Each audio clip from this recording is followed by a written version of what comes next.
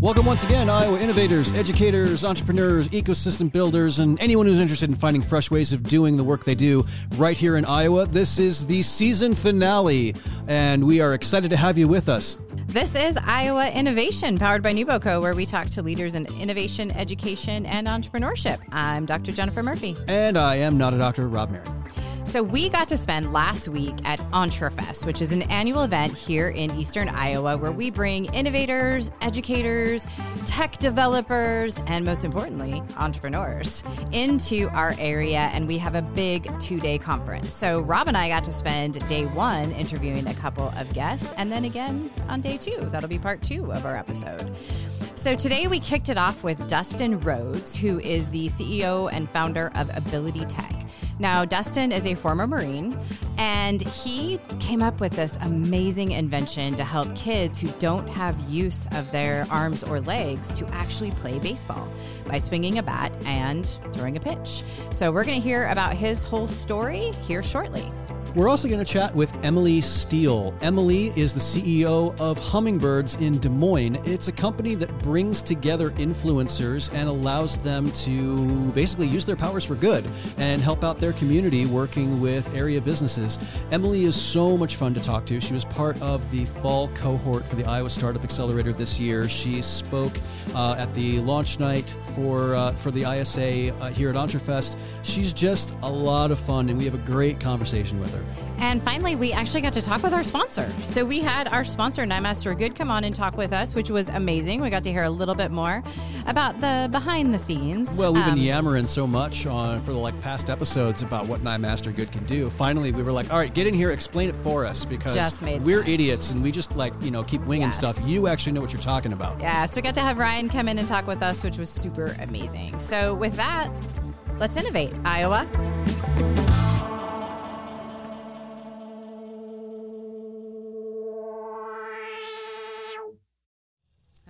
Well, I am very excited to have our sponsor with us today. This is so huge. We have been talking about Nymaster Good.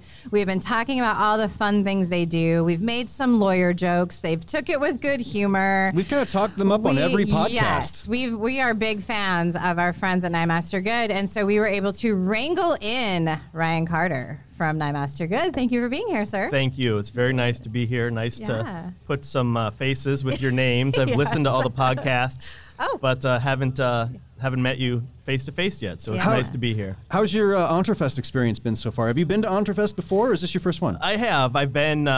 Maybe last year was my first year up in Cedar Rapids. Okay. And, well, this is a much.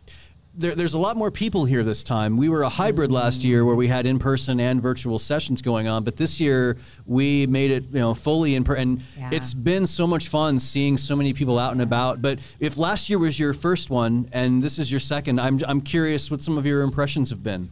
We have a beautiful day in the Ped Mall in Iowa City. Yes. So that's a big plus. I was telling you before, we special ordered this weather. No expense spared. Good thing we have sponsors to pay for that stuff. Because last year was a sweat fest. Yes. It was hot last year. Have you been able to sit in on any of the sessions and check those out? Yeah, I've been to, I guess just one. My partner spoke at a session today. Okay. About he's a patent lawyer just like I am, and he invented and patented a software application. So his presentation today was about his journey of patenting his own invention. So it was an interesting and it was so I'm on the speaker selection committee for EntreFEST, and I remember that session now talking about it because I don't think we've had anybody present on that topic before, and it is a question that a lot of entrepreneurs or inventors, innovators tend to have, so. Well, so many of the people that come through here in the accelerator are creating prototypes of products. And I imagine that most of those things, they'd have to get them patented just to protect themselves, and many of them probably have no idea how to do that. And this is not the same scale, but I got a copyright notice the other day on my dissertation that got published, because we can't do a podcast without me mentioning I did a dissertation. But Are you a doctor? I am. That's crazy. I know. I had no idea. I got a doctorate last year, Rob. Wow. No, but it was just so funny, that little spark of joy I got when I got that official paperwork that was great. Your stuff is protected. And I thought, God, like, this is just a paper. Like, people who like have legit inventions that go out there and do that. I don't know. Maybe I'm a Rush junkie or something, but I imagine that's a really cool feeling, you know? That's cool. Well, it brings up a good point, though, which is that most people who are working in innovation, starting a company, things like that, it might not be their first thought that they should talk to a law firm, but it's probably a good one. But that sounds scary to people, like, oh, go talk to a law firm. This is going to be very involved, and But what can you say about that as far as if somebody is starting a new business and just has questions and they don't even know what it is that they need, and they walk in your door? What are you going to tell them? How are you going to lead them through that process in a way that's easy to understand? Well, I think it depends on what their business is, what their business plan is, what products or services they're planning on selling. In my world, in the patent world, there are a few things we need to tell them right away because going forward with disclosing your idea to somebody else or showing it at a trade show, if you do that without thinking through proper steps of protection, you can really shoot yourself in the foot, and you can weaken or even eliminate any patent rights that you may have had. There are certain triggers that happen when you publicly disclose or sell or offer for sale an invention. So you really need to think that through, talk it through with the lawyer, try to keep it as confidential as you can until you have a plan. And then you can, What's an example of somebody who did something, you don't have to name names obviously, but what's an example of somebody who thought they were doing something harmless and it turned out to really come back and bite them? Well, a lot of times with entrepreneurs and inventors, they don't have a lot of funds early on. Right. And so their first thought is, well, I need to raise funds by trying to sell some of my products or by getting investors or, talking about it at the neighborhood barbecue to all my neighbors to see if there's any interest in people buying this. And all of those activities, publicly disclosing your invention in any of those ways, can trigger a 1-year trade or sale bar that can prevent you from getting a patent. And so not a lot of times, so, we've had occasion where clients come into us, we sit down, we start talking about the invention, great invention, great idea. And then they say, oh yeah, we've been using this for 2 years to try to sell it or to try to see if there's any interest in it in the marketplace. And once we hear that it's been more than a year, then they can no longer get enforceable patent rights. And that's, I think there are some really smart entrepreneurs out there though too, because there's absolutely been people who are like, yeah, I have an idea. And I'm like, oh great, what is it? Can't talk about it yet. You know, and I applaud those people because my first instinct is always to tell them that's smart. Like whatever you're working on, that's smart. Like keep that. If you feel like it's going to be something that needs to be protected, support it, protect it, like take care of it like it's your child, for sure. Yes. That's tough though, because legally, how would you advise someone who's trying to raise funds for something and they're like, I don't know how to raise funds for this product without basically going to potential investors and saying, this is what the product is, here's how it works, here's what it looks like. How do they do that? How do they raise capital without breaking any of these rules that you're talking about? So confidentiality agreements can protect the triggering of the 1-year trade or sale bar. So a lot of times if you do things under cover of confidentiality agreement, that'll prevent that 1-year clock from starting to run. That's probably the best way. If they're your partner or if they're your affiliate, then that may not be considered a public disclosure. But the best thing is to really think it through and use a confidentiality agreement if the person you're disclosing the invention to is not an affiliate or partner of yours. So I was just thinking, you hear like in the criminal side of things, where it's like, well, the husband-wife kind of, I don't even know the word that I'm looking for right now because I'm speaking out of any knowledge base that I remember from my criminology degree like 100 years ago.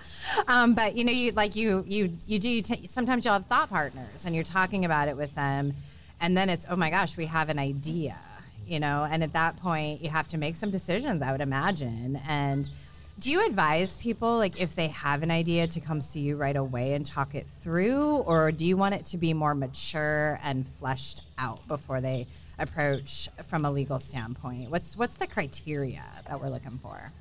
Yeah, the earlier the better, just to get a strategy on the table, just to kind of think through your different steps. And maybe you don't file a patent application right away. I mean, I'm not saying that's always the best option to file an application, but to just talk it through with the lawyer, not only for the protection of your intellectual property, but for maybe forming an entity or hiring employees or whatever other legal issues you might have.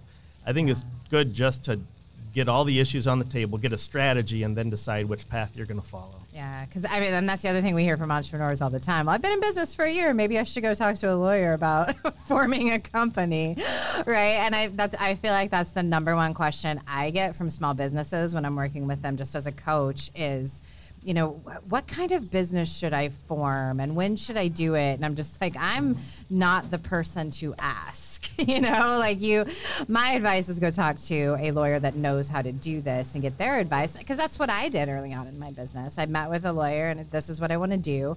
What do I need to protect and how do I need to protect it? And we had a great conversation and formed it. And this was about 12 years ago before I knew Nyemaster Good existed. So I'm sorry, but yeah. Well, we're going to chat some more in our next episode, but for now, just thank you so much for joining us and kind of walking us through a topic that, and I'm married to an attorney, and I still don't understand a lot of this stuff. Most of the time, I'm like, hon, can you explain this? And and she's like, why haven't you filed your taxes yet, honey? You can't do that. Like, I work with people who don't do that. I'm sorry. This is, like we were saying at the beginning, this is an intimidating topic, especially for somebody who's starting a business and they're just not really knowing what they're doing. Yeah. And so having somebody who does understand it, who can walk them through it, is hugely helpful. So thank you for joining us and chatting with us about this. And we'll talk to you a little bit more on our next episode. Well, great. Well, thanks for having me, guys. All right. So, Dustin, say hello. Introduce yourself. Tell us what your company is. So, I'm Dustin Rhodes, and I own Ability Tech and the Ability Tech Foundation. And what we do is we invent adaptive technology for people with disabilities. So, Dustin, where are you based? Sioux City. Okay. And how long has Ability Tech been in business? 2019. 2019. Okay. Yeah. So now you are a Marine Corps veteran. Correct. Yeah, which I love, so I think that's awesome. Even though you didn't go in the Army, I will forgive you. You can be a Marine Corps veteran. And this comes from a special place for you, right? This is a passion business. You're connected to it. Tell us how you came to do this business. So our son, when he was born missing 97% of his brain. So his whole life challenges has been in this field. Yeah. So from a personal standpoint, we just kind of went at it. Yeah. And I know when we met at the Veterans Entrepreneurship Conference in Ames a couple of days ago and just kind of sat down at the same table before dinner, and we ended up with this little party of people that got together, which is kind of typical for veterans to do. But you have a lot of other things going on besides just the adaptive technology. So tell me about some of these other things that you're working on. So we got the adaptive technology. We have our nonprofit side that's got blessing bags. That's a kind of a care package for parents that have kids in the hospitals. We all have a voice project for nonverbal people to speak in community events and stuff like that. So we're trying to change the market. Can you talk more about Ability Tech as a company? What products and services you offer? So we custom build adaptive technology. So what makes us stand out is we're a company that if you have an idea for a product that will fit your need, you can come to us and we'll make it for you. You don't have to find one that will best fit you. We'll make the one that will fit you. And so you're talking about, for example, like mobility issues, if you need help picking things up. Give me some examples of some of the things you've helped people with. So we have two things out currently right now, and it's more to help individuals play baseball. So they can hit the ball, swing a bat, or throw the ball that don't have the use of their hands. So like my son, he doesn't have the use of his hands. So he presses a button with his head, and it can swing a bat or throw a ball. We got some things in the works that are more in-depth for people, for mobility and for hearing and different things like that. So it really doesn't matter what the disability is or what you need. We'll we'll do it. So I've been pretty fascinated by technology like this for a long time. I've done a lot of reading in particular about some of the work they're doing now with where people can use. There's things that are attached to a person's brain, and it interprets brain signals so that they can move an artificial hand or things like that. And I'm just fascinated by that technology. Are you doing anything with that, like neural interfaces? Anything, is that on the horizon for you? Maybe 20 years down the road. I mean, I know the stuff I've seen is all very experimental. I don't know how close we are to that actually being practically available, but it is amazing when you see the demos of it. Yeah, it is. And we do have a partnership with another company out there where they have a device that attaches around an eye, and it uses the eye muscles to control a computer. Oh, wow. Yeah. Well, and I was reading also about, so there's a gentleman in IndyCar racing, Sam Schmidt, who, I mean, he had to get IndyCar racing in here, didn't you? I know. He was injured. He was injured in a crash at the speedway that left him paralyzed from the neck down. Yeah. And he has gone on to form his own team, and he's partnered with McLaren. And as a result of working with McLaren, which has a lot of technology at their disposal, they figured out how to equip a Corvette so that he could go on track with it. And this is a guy who can only move his head, but they've got interfaces where he can control the gas, brake, steering. Like, he completely runs the car, driving it at speed competitively. Yeah. And it's really incredible. And he's talked about how even 10 years ago, none of that would have been possible. And it's amazing what it is possible for people to do because of technology, and clearly you're at the forefront of that. Yes. Are there any other like exciting innovations you've seen recently that are particularly exciting for you? I haven't, to be honest, I haven't really had much time to research. Hashtag entrepreneur life. Yeah, right. Because we're currently 12 years out on projects. That's how. That's just how in demand we are. Yeah. Well, sorry. No, go ahead, Joe. No, I was just going to say, one of the things I happen to know about you is last night you pitched. Oh my Lord, that is hard. You pitched in the John Papa John Venture School competition, and what happened?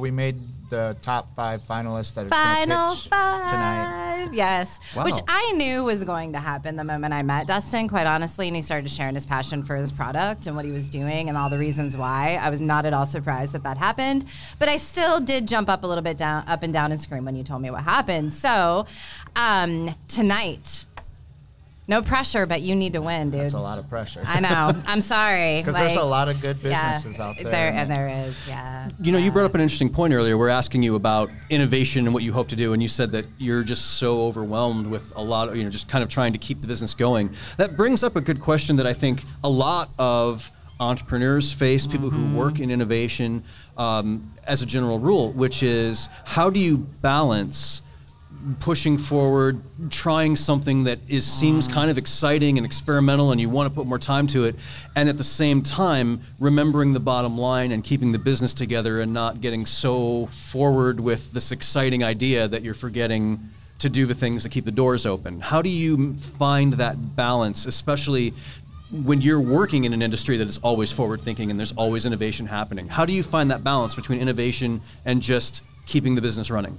So for us, we're a little different. So we do have a nonprofit side that helps kind of keep our underlying doors open, which goes back to our main mission. Is it's always the customer, so it's always their next project. So no matter what it is, we'll get to it. So that kind of helps. Now, if we didn't have that nonprofit side, I think we'd have to restructure a little and kind of think things a little more seriously to make sure that we were able to keep serving those individuals. Yeah. So is this your first EntreFEST? This is. All right. And now I'm assuming that Venture School kind of brought you here. Yes. Yeah, okay. But you've been able to, you came last night. Yep. You were hanging around. You came to our keynote this morning. What do you think so far? I think it's really good. Yeah. I have pretty excited for the rest of the day and tomorrow. Yeah. What kind of sessions are you going to go to the rest of the day? Oh, couldn't even tell you. I got them all in my calendar, though, so I don't forget. Yeah, and that's why I love our app. We use this app called Hoova that allows you to kind of go in and pick your sessions and set an agenda, and it's pretty amazing. The worst thing that happens is when there's 2 sessions you really want to go to, and they're both at the same time. That's the worst. Yes. It's the worst. And it'll be like here's this period, and you're like, yeah, okay, and then there's this one. You're like, there's 3 different ones I want to go to, and they're all, and then you have to weigh. Well, I could go to like 10 minutes of the first one and then duck out, or I could just say, you know what, we're just going to go with this one. I will say I'm so glad that we're back in person, and that is wonderful. But one cool thing about when we were virtual was that you could see one, and then you could watch the video of the one you missed. I was just thinking about that. I kind of missed that a little bit. Like if we could find one plus of the pandemic, that was probably it for me. That and getting a chocolate Labrador puppy, but beyond that, like it was the EntreFEST recordings. But that's it. I mean, that's a wonderful problem to have. I mean, if you're sitting there going, there's so much interesting stuff that I can't decide which one I want to go to. That's actually not a bad problem to have. It's not a bad problem to have. So if people wanted to get in touch with your business or get in touch with you, how would they do that? The easiest way is Facebook. Okay. But we do have a website at abilitytech.org. Okay. And I assume all your social links are off of that as well. So, okay, great. I mean, don't take this the wrong way, dude, but I'm totally going to stalk your stuff now because I like I said, I'm a total nerd about this kind of technology. So I would love I'd love to read more about this. I wrote a play about this. Yeah, you know, I knew I'm that Rob weird would that geek way. out with you as I'm our guest. totally, so oh my God, yeah. We're going to go for like 3 hours talking about like technology if you don't stop me. Thank you, Dustin. Yeah, thank you so much, Dustin. It's been great talking to you. Super stoked you came and did this. Yeah. Very excited to have Emily Steele with Hummingbirds here today. So lovely. Emily, you just came off of launch night last night. How did it go for you, given the presentation for Hummingbirds in front of, was that the first official presentation of the company, or had you done anything like that before? I've done a few million cups, so I had kind of like a taste, but this was like, theater, production level. I'd been working on that pitch since September, so I was super excited. I felt like it went great. Yeah. It was fun. Well, it was really, really fun. And I worked with you on the video that went before that, so I got a chance to talk with you about Hummingbirds before. And, it's such a fascinating concept. And one of the best ways to get your heads around it was actually something you said in that video, where you said that people really rely on what other people's recommendations are for businesses. And yet, if you're looking for a good place to go eat in downtown Des Moines, you're not going to look to see what Kim Kardashian had to say about Des Moines. Believe it or not. You're going to ask your friends. And I was like, that's it. In a nutshell, it's taking the concept of influencers and bringing it to a local level rather than a worldwide one that you usually see on Instagram. So can you talk a little more about how you landed on that business model and then how you built it from an idea into what it is now? Yes. Okay, so I vividly remember this moment where I fell in love with an oat milk latte. Like, oat milk was becoming a thing in 2018, at least in Des Moines. It's probably way cooler on the coast. Barbie. I knew you were my people. I also fall in love with coffees. And to be clear, oat milk latte, not an oatmeal latte. Not oatmeal, not goat milk. I'm the kind of guy that would be like, this isn't working. I put oatmeal in here, and it just doesn't taste right. If you are putting coffee in your oatmeal, we need to chat. I had a baby 3 months ago. At this point, I have no idea what I'm doing in the morning. As long as I'm moving, that's a victory. But I'm with you now that we've said that. I do feel like coffee could go in anything, so why not try it? Let's go. Okay. Anyway, back to your story. I'm sorry. Latte. Sorry. I fell in love with an oat milk latte and decided I was just going to share about it on Instagram because I'm like, people need to know. People need to know there's an alternative to almond and soy, and this is better. Clearly, I needed to know. Yes, I would have put oatmeal in there. I know. Oh, God. So here I go posting on social, and I start watching some friends, acquaintances, whether they were like old coworkers or my old neighbors or people I just know in Des Moines. We're like, oh, I'm going to go try. So they go try. They post about it. They tell me over Instagram. They're like, you're right. This is so good. Have you tried it iced? I'm like, no, let me go tell you about it next. Right? Like, I love social media because it's just a fun way to share what you're up to and connect just cool things happening. And so I was doing this, watching my friends be influenced, but I would never consider myself an influencer and wanting that type of career. And like, I'm not anti, I'm not pro. I'm just like, that's not for me. And so I was like, but I know my friends are also influencing me in the same way, whether they're like going to an upcoming festival and sharing that post on Instagram or Or getting a cute outfit from a store. You're like, where'd you get that? We're always asking our friends that. We're always doing it. Yeah. And it's driving sales. And so for me, I was like, how do we do this more strategically? Word of mouth works so well in local communities. How do you just make it a little more strategic? So that was kind of the question I had wanted to answer in 2018. So I just started reaching out to some friends who were influencing my day-to-day decisions. I was like, let's get together and let's do like a test run with my friend who has a cookie company. So we all get these cookies. I was like, make them Des Moines themed, and we'll just like make a post about how awesome Des Moines is, and like we'll tag her brand. And I asked her, I'm like, please tell me, like, do you get more followers? Do you get sales? Yeah. And she did. Like, this stuff works. And I'm like, I think I might be able to build a business around this, because at that time, and my background's in marketing, so I was just like obsessed with following all the trends and things happening. So influencer marketing was exploding. But I was like, sure, I follow some influencers. I've been influenced by the Kim Kardashians of the world or whatever, but every single day. We need someone else other than Kim Kardashian like, to who's use it as gonna an be, example. though? I know. Sorry. See, that was a squirrel moment for me. I just... What can we do, though? And Kim can do her thing. That's fine. But there's other role models, right? Like Kanye, for example. We could do Kanye. Yeah, Kanye. That's the better choice. He's like celebrity. I feel like Kim K came from, well, she had a show. Anyway, we can work on a better option. Yeah, well. But I just started trying this out with different brands, and I kid you not, it was just like the amount of people and companies that came and saying like, we want this. Like, we get it. We want to do this and don't have any way of finding these people. If you're brokering the relationship and you have them just hanging out in a community, like, we just want to use what you have. I'm like, cool. So it's kind of the origin story. So you worked in marketing, so you probably know the pain as well as I do of when you're working for a company and the boss says, we need to make a viral video. Go make me a viral video and have it take off. And it's like, you don't understand how viral works. It's organic, and you can't make that happen. So, and one of the reasons that it seems like influencers are successful is because their voices are viewed as authentic, that they aren't trying to pull one over on you or sell you something, even though ironically they are. Yeah. But that authenticity is what makes it work. As you built this business, how do you walk that kind of tricky balance between keeping the voice authentic and yet still basically helping people to sell something where if they didn't hire you to help them, they wouldn't get as much attention, and yet the message that you're putting out doesn't sound like corporate speak. It sounds real and it sounds authentic, and people who are saying it really mean it. How do you achieve that balance? So I think a really important thing to note about this business model is that hummingbirds sign up knowing they're not going to get compensated for partnerships, because they're not trying to build an influencer career. Or everyday people like you and me who are like, cool, I can get free pizza if I talk about it and share my experience. Great. So these aren't people who are naturally salespeople or like thinking about that strategy like in a way that maybe influencers are, because that gets them more brand deals over time. So their content is naturally authentic because they're just like, here's a pizza. They're not like totally trying to curate the image and get like 100 different angles. It's like, yo, I'm just out with my friends and taking a picture with this pizza. Like, here's the brand, here's what I enjoyed. And I think that's the key in the success of this is really, it is a perks-based program. If people want to do paid influencer marketing, there are hundreds of other influencer platforms. We're about that organic, authentic, everyday person type of content.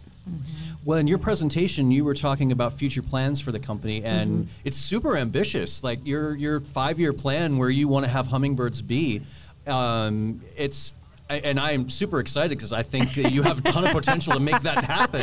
I wish you all could see Rob right now. For those of you who aren't in the audience, he's like literally shaking with excitement. It's so cool. It's really neat. But sometimes you see people are like, well, in 5 years we're going to be here, and I'm like, okay, sure, it's good for you. Yeah. Yours, I was like, no, I can see that happening because the business model makes total sense.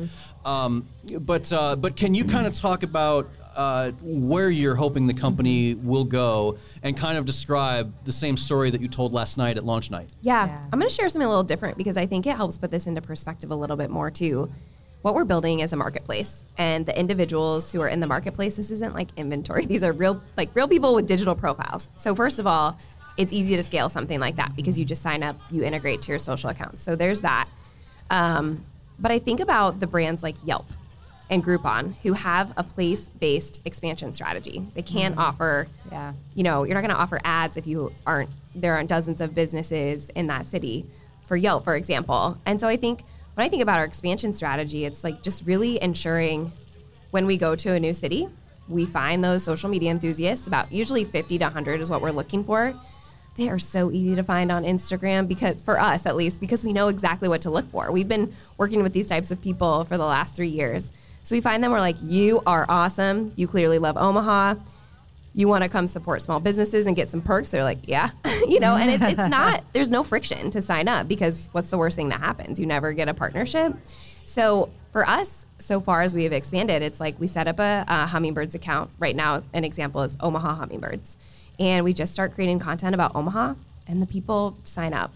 And it's oversimplified. There's obviously more that goes into it. And we're building the Hummingbirds supply part of the marketplace. The next is really like working with those small businesses to get them on the platform.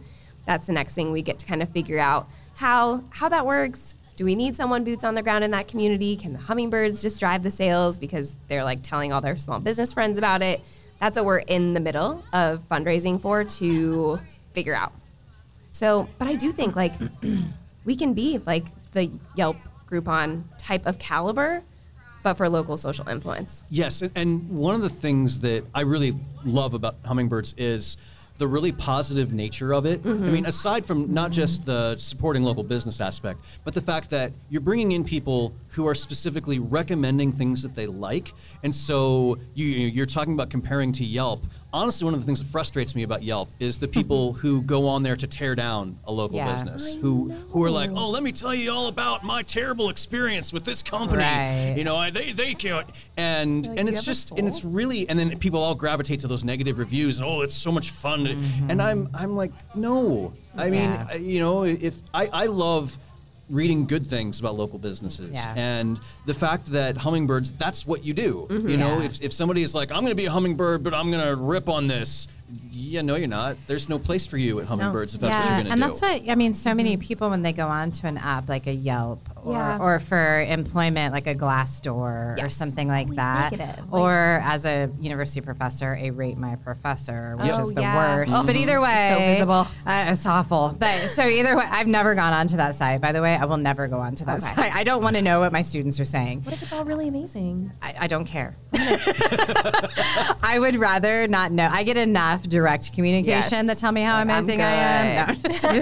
No, but either way, I think, people are more likely when they have a complaint to go out to a site like that. That's what we've been programmed for. Yeah. Is that if you want to wave people off, go to Yelp, go to Glassdoor, go to this, it's a warning system versus a promotion system. Yeah, nobody's going to Yelp to figure out the best place to eat. They're like, well, let me read up on this one and make sure there's no red flags on it. Yeah. And I think that is an important distinction, that to really understand why this is so incredible of a business model, and I'm biased, but if you think about Yelp, you're going there with intent. And I think consumers making decisions with intent are saying, I'm in a new city, I want to know the best place for breakfast, I'm going to Yelp to decide. When someone is influenced by a hummingbird or just an everyday person, you don't even know you're going to go to this breakfast spot the next day, but you saw your friend post about it and you're like, I've never seen hash browns that look that good, right? And all of a sudden you're talking to your friends, you're like, hey, did you see Emily went over to that place? Have you heard of this? And I think that is where consumer behavior is shifting so dramatically. It's like the traditional consumer has intent to buy. A connected consumer is more of an emotional, in the moment decision maker. Yeah. And once brands understand how powerful that is, that's when they start using that word of mouth, ambassador, peer-to-peer marketing strategy. That's absolutely true. I remember just like a month ago, I saw on my news feed, somebody was talking about there was this store in Czech Village that was selling like vintage 80s jackets. And I was like, what? I am going there, right? Like I made a trip to go there. And then this wasn't an ad. Like the business didn't advertise. It was like a friend was like, look, I got my 80s Miami Dolphins shirt. And I was like, how does that exist? And I don't know about it. And I went. I was so excited. Did you get a jacket? They were sold out on the one I wanted, but they had a Michael Jordan shirt, but it was like it was used and it was pretty beat up, and I was like, I love you, Jordan, but not that badly. But it's on my radar now, and I know anytime that I go into Czech Village, I'm going to go in there and see if they've got anything new and interesting, and I'm going to get it. Yeah. And so I grew up in an incredibly small town. Like my small town would fit like on the block that we're seeing right now in front of us on the Ped Mall. That's where I grew up. And when I hear you describe your business, I am almost always immediately taken back to that environment, because that is exactly how it was. You'd be like, hey Rob, I need someone to come fix the roof on my house. Like who'd you use for your roof repair? It's that kind of referral system, because I trust Rob. I know Rob. He's like, if he had a bad experience, I'm not going to use that guy. But if he had a good experience, I'm going to use that guy, right? So, and I think so many small businesses, and I own a small business, that word of mouth is so invaluable. Like I would say a large percentage of my clients have come to me because another client has recommended them. It's so powerful in local communities. Yeah. And so that's why I always get, like, anytime I go somewhere, I'm like, I love this business, I put something out because I'm like, this is something cool. And if like you value my opinion or don't, I'm still going to put them out there. Like, I don't give sorry, I don't care. We're not supposed to curse on the New Boco podcast. I'm sorry, New Boco. Oh my gosh. But I didn't hear anything. Did you hear anything? Yeah. No, So, you're fine. so I want to shift gears just a little bit, because we're sitting here at EntreFEST. Yes, we are. Is this your first EntreFEST? It is. Yeah. I'm here. Yeah. I'm so what do you excited. think so far? So what a blast to kick it off too with launch day, and just such an invigorating audience. It's just seeing people show up for entrepreneurship. We special ordered the weather too. Yeah, So- my Oh my gosh, gosh, right? Isn't this gorgeous. like insane? Yeah. And to be in this part of Iowa City, like it's just really inspiring. Yeah. I feel like the friendly nature of every single person here is just like their support. The energy here is like contagious. It's so is. positive. I can't describe it unless like you're here, you would be able to feel it. Do you feel it? She's like, yeah. I feel it. So Hummingbirds is in Des Moines now. When's Hummingbirds coming to Cedar Rapids, Iowa City? I knew this was the question I was like, everyone's gonna ask me Gotcha. this. Yeah, this you're is like, the gotcha interview right? moment. Yeah. So when are you going to be here? But even if you aren't, you have virtual ambassadors too, right? Yes. Okay. So why don't you talk about both of those pieces? Yes. So essentially, the plan is to really understand what it takes to get a new community off the ground. Is it as simple as setting up an Instagram? Because if that's the case, we can scale so quickly. If it takes more manpower, then I think it's really just a matter of us saying like, okay, let's calculate it like as part of our investment strategy. Where can we go? Like this is a really, really great size community to be in. So I would predict in the next year. But I'm not going to promise because that feels very bold on a podcast. No promise. But like and then it's recorded and people will quote you and all those things. So this is me saying, don't quote me. Yeah. No, and I think we definitely have a rich and vibrant market. We've got a great small business, market here between Cedar Rapids and Iowa City, an amazing creative market between these two spaces. I can't even get over how amazing that is. So can we push up that timeline? No, I'm just teasing. No, but I do think that there is a lot of opportunity, and you do have so many markets you could potentially go into that have that same kind of opportunity. Totally. And that's what's so brilliant. And we're sitting here in the Midwest where people are like, oh, the Midwest, what are you going to influence corn? You know, I mean, you get those kinds of stupid jokes. Yeah. But in reality, and I've shared this story before, like I've gone to conferences and I say like I'm working in entrepreneurship in Iowa, and they're like, ha, ha, ha. I'm like, no, seriously, like there's stuff going on, amazing stuff, and then I share like just the little bit of things that I am touching, and they're like, oh. You're like, what do you think? What do you think is going on there? Like, you've met me. Yeah. I'm not a farmer. Like, what do you think is happening in Iowa? It's fascinating. So, I do think in the Midwest, like, you're doing something really special that people do tend to attribute to, like, the Kim Kardashians of the world until we come up with a better example. But one of the questions that's always been teasing at my mind since I first heard you talk about this is, how do you build trust with those local influencers? Because I'll tell you, I get requests constantly. Rep our brand. Do this, do that. Oh, you have the most adorable dogs. Would you do our dog collars? Like these kinds of things. And I'm just like, I don't know you. Yeah, we don't do that. Yeah. So how do you build that? Our approach is super manual, and it's all about genuine connection. I think that's what all those brands miss. And they're like, you like our jewelry? be a brand rep. I'm like, you copied and pasted, that's fine. But if I find someone who I'm like, I love the way you show up and support like these small businesses, I actually share that in a DM. I'm like, hey, Christina, like I really appreciate what you do. I think it's really interesting.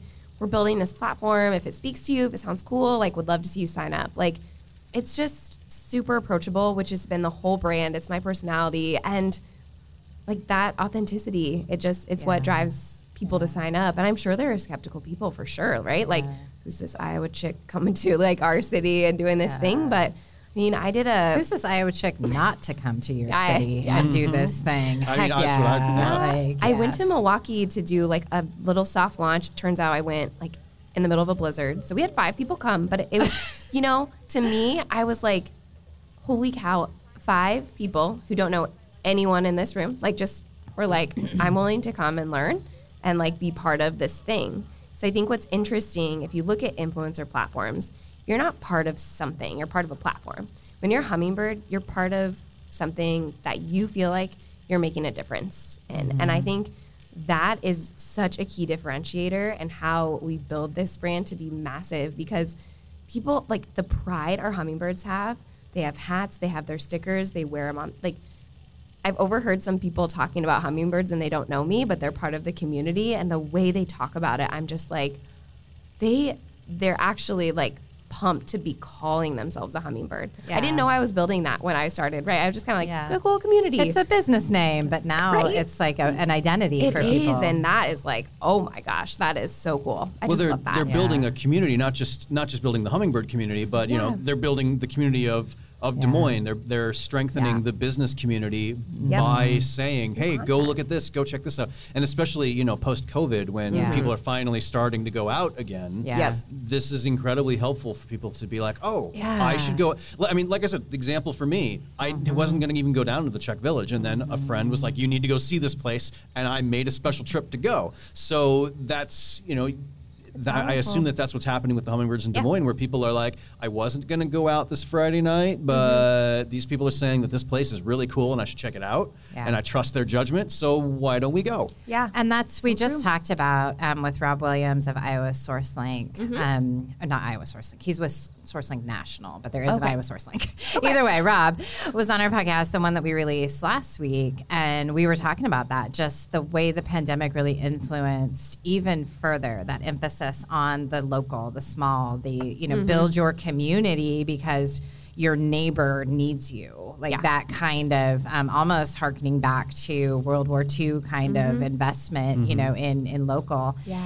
And that's a weird analogy to draw, but I'm doing it anyway. So we support you. But you're right, though, because also people have become really savvy. You know, it used to be that if you saw an ad on TV, man, that's true. Yeah. And now, you know, people are they're much more skeptical about what they're seeing. We don't trust marketing the same way we used to. Exactly. And so people are turning to, well, I trust you. I know you. We have a personal relationship. Yeah. So if you say this is good, I'm going to believe you a whole lot more than, you know, this TV spot that's really flashy, but, you know, or I'm watching a YouTube video and a video comes on and I'm like, just shut up and let me get onto my video. I don't even want to watch this. Skip in 5, 4, 3.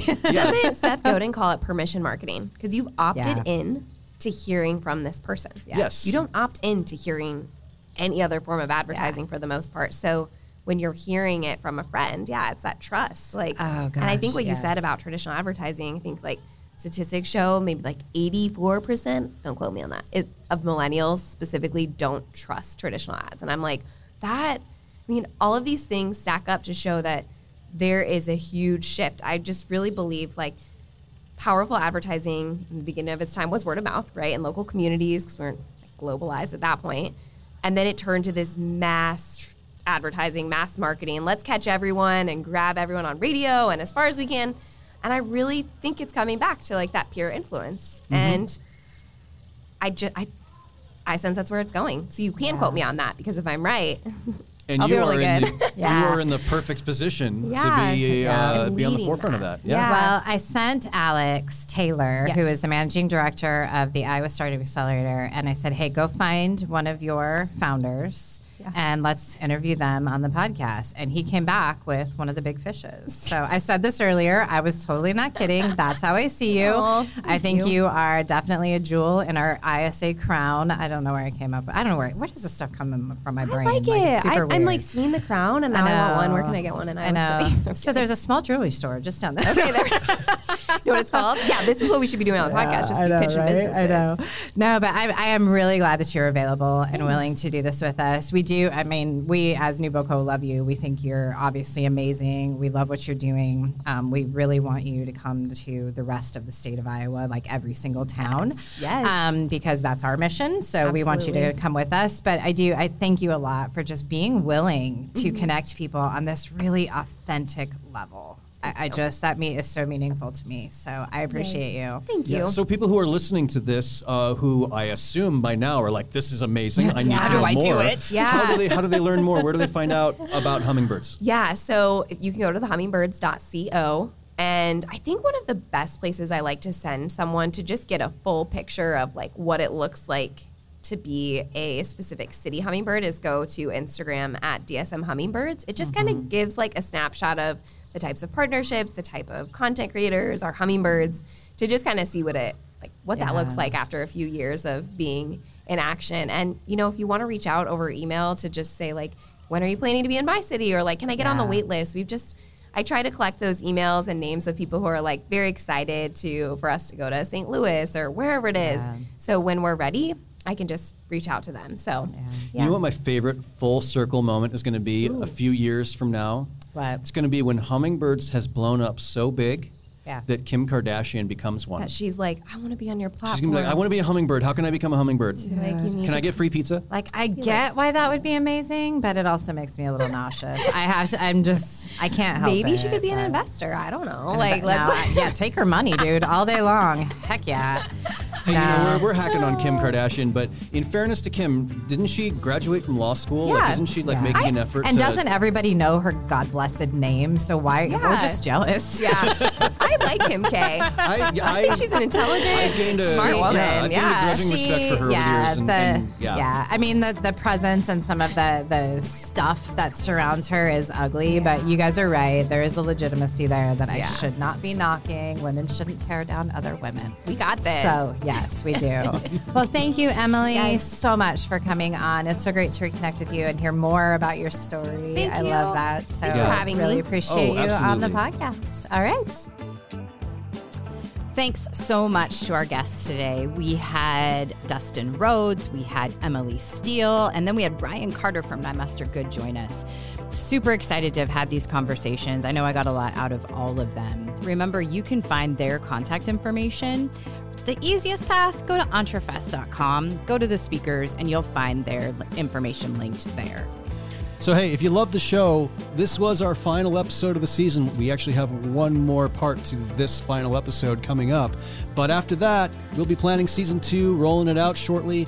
But in the meantime, subscribe. Leave us a review, because we're excited to see you for season 2, and we could use your feedback as we shape things up.